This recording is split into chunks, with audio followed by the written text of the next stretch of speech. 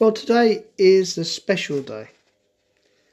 It's the spring equinox. From now on, days are going to be longer and lighter and brighter. I'm sure that as we move out of lockdown and in towards the spring, we're hoping that things will be lighter and brighter for us too.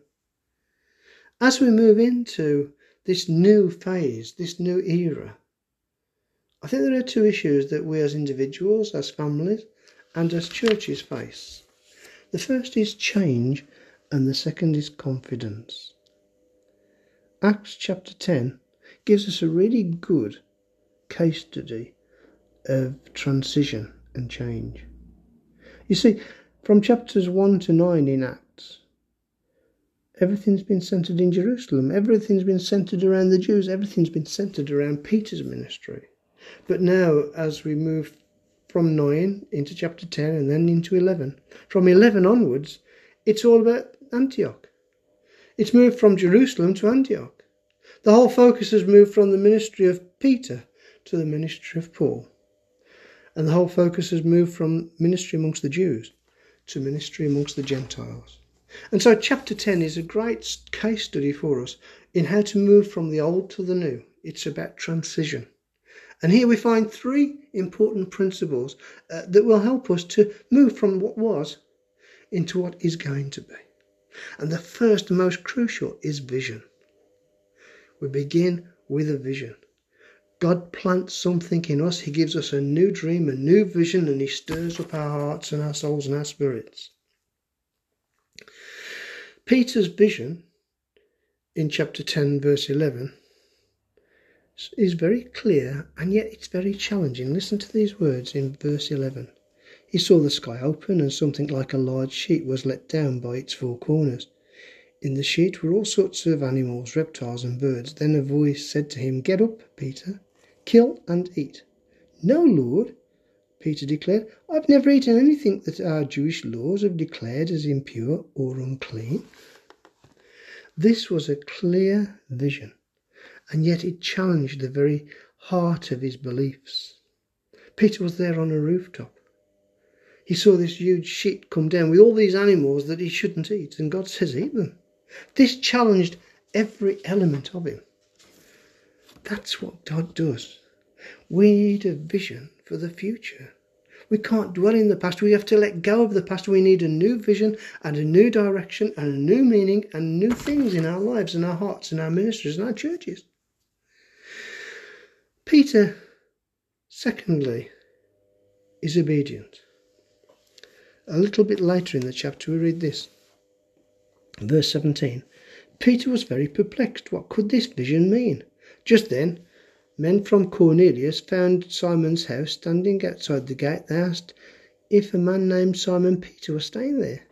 Meanwhile, as Peter was puzzling over the vision, the Holy Spirit said to him, "3 men have come looking for you. Get up, go downstairs and go with them without hesitation."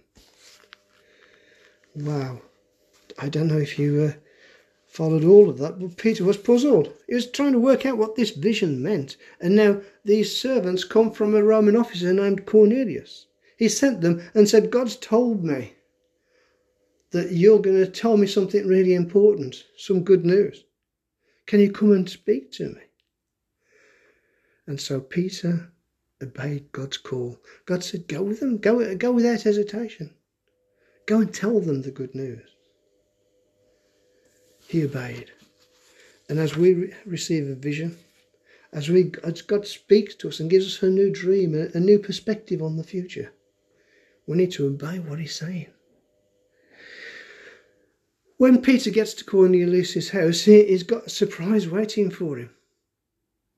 Because here, as he walks into this Gentile's house, which was really challenging for a Jew, he doesn't just see Cornelius, but there's the whole family there, eager and waiting and listening to what he's got to say. And the servants, the whole household, a number of people. He was expecting to see 1 or 2, but here's the house full of people eager to hear the good news. Then he's astonished to hear that God had also given Cornelius a vision too.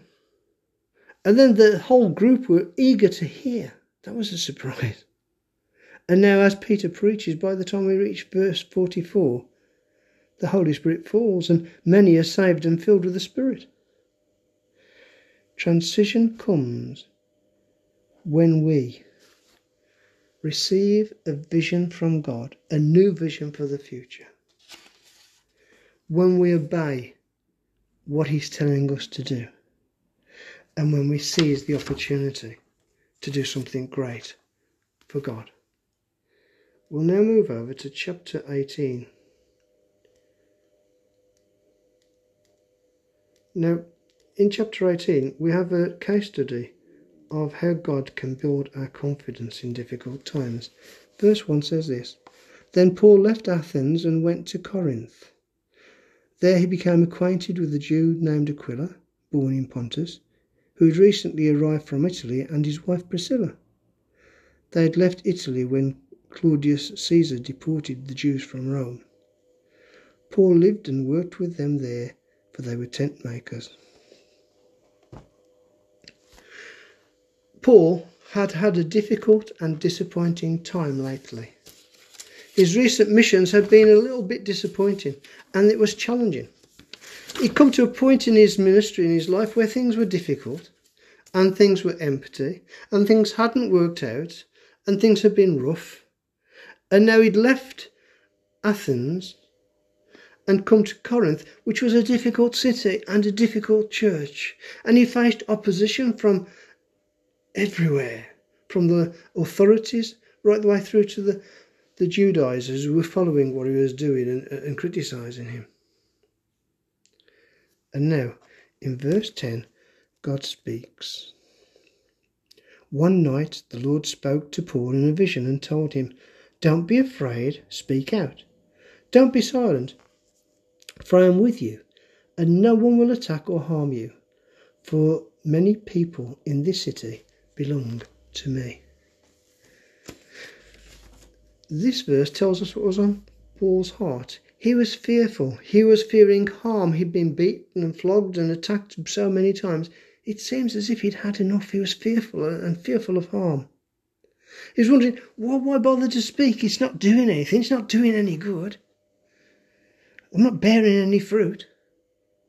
And now God speaks to him and builds his confidence. You see, Paul is right at the bottom of his experience, and he's needing encouragement, and God gives this precious encouragement. If we're going to move through transition from this empty space in our lives of the last year, we need to build our confidence. And there are two things that God uses to build confidence. In verse 1 and 2, we read that he partnered up, he began to fellowship and meet with Priscilla and Aquila. They were Christians, they were great Christians, they lived the life, and Paul lived with them and worked with them and ministered with them. He surrounded himself, he connected with other Christians, people who will encourage you, who will feed you, who will provoke and challenge your faith. Listen, if you're going to build confidence, the first thing you need to do is meet with other Christians who will refresh you, not draw you down, not drain you. The first thing that God gives us to encourage us and to build our confidence is people who will refresh us. And the second thing God gave him was a vision. It's a great vision, isn't it? God spoke to him. God knew where he was. He knew how he felt. This was just a man working for God. And yet God knew exactly the fears and the thoughts of his heart and mind. God spoke encouragement and direction. Listen to what he says. Do not fear. You will not be harmed. God promises him protection for the future. Then God says, I am with you. God promises his presence. And then God says, I have many people here who belong to me. He promises him purpose and he promises him productivity. God speaks to those things that were worrying Paul, that were dragging him down. God, have you left me? Have you forgotten me? Are you here? And God says, yes, I'm here. My presence is here. I'm with you. God, will you protect me? Am I going to be beaten and attacked and opposed yet again? And God says, don't fear. You know what? You won't be harmed. And he says, God, the last few ministries, the last few missions have not been very successful. Is there any point in me speaking? Is there any point? Is there any fruit in my work? Is there any value? And God says, there are many here who are mine. You have a purpose and a productivity. Let God stir your heart. Let God speak to you and encourage you. Let God give you a new vision that will equip you and promote you and stimulate you and provoke you into the future. We're here because God has placed us here.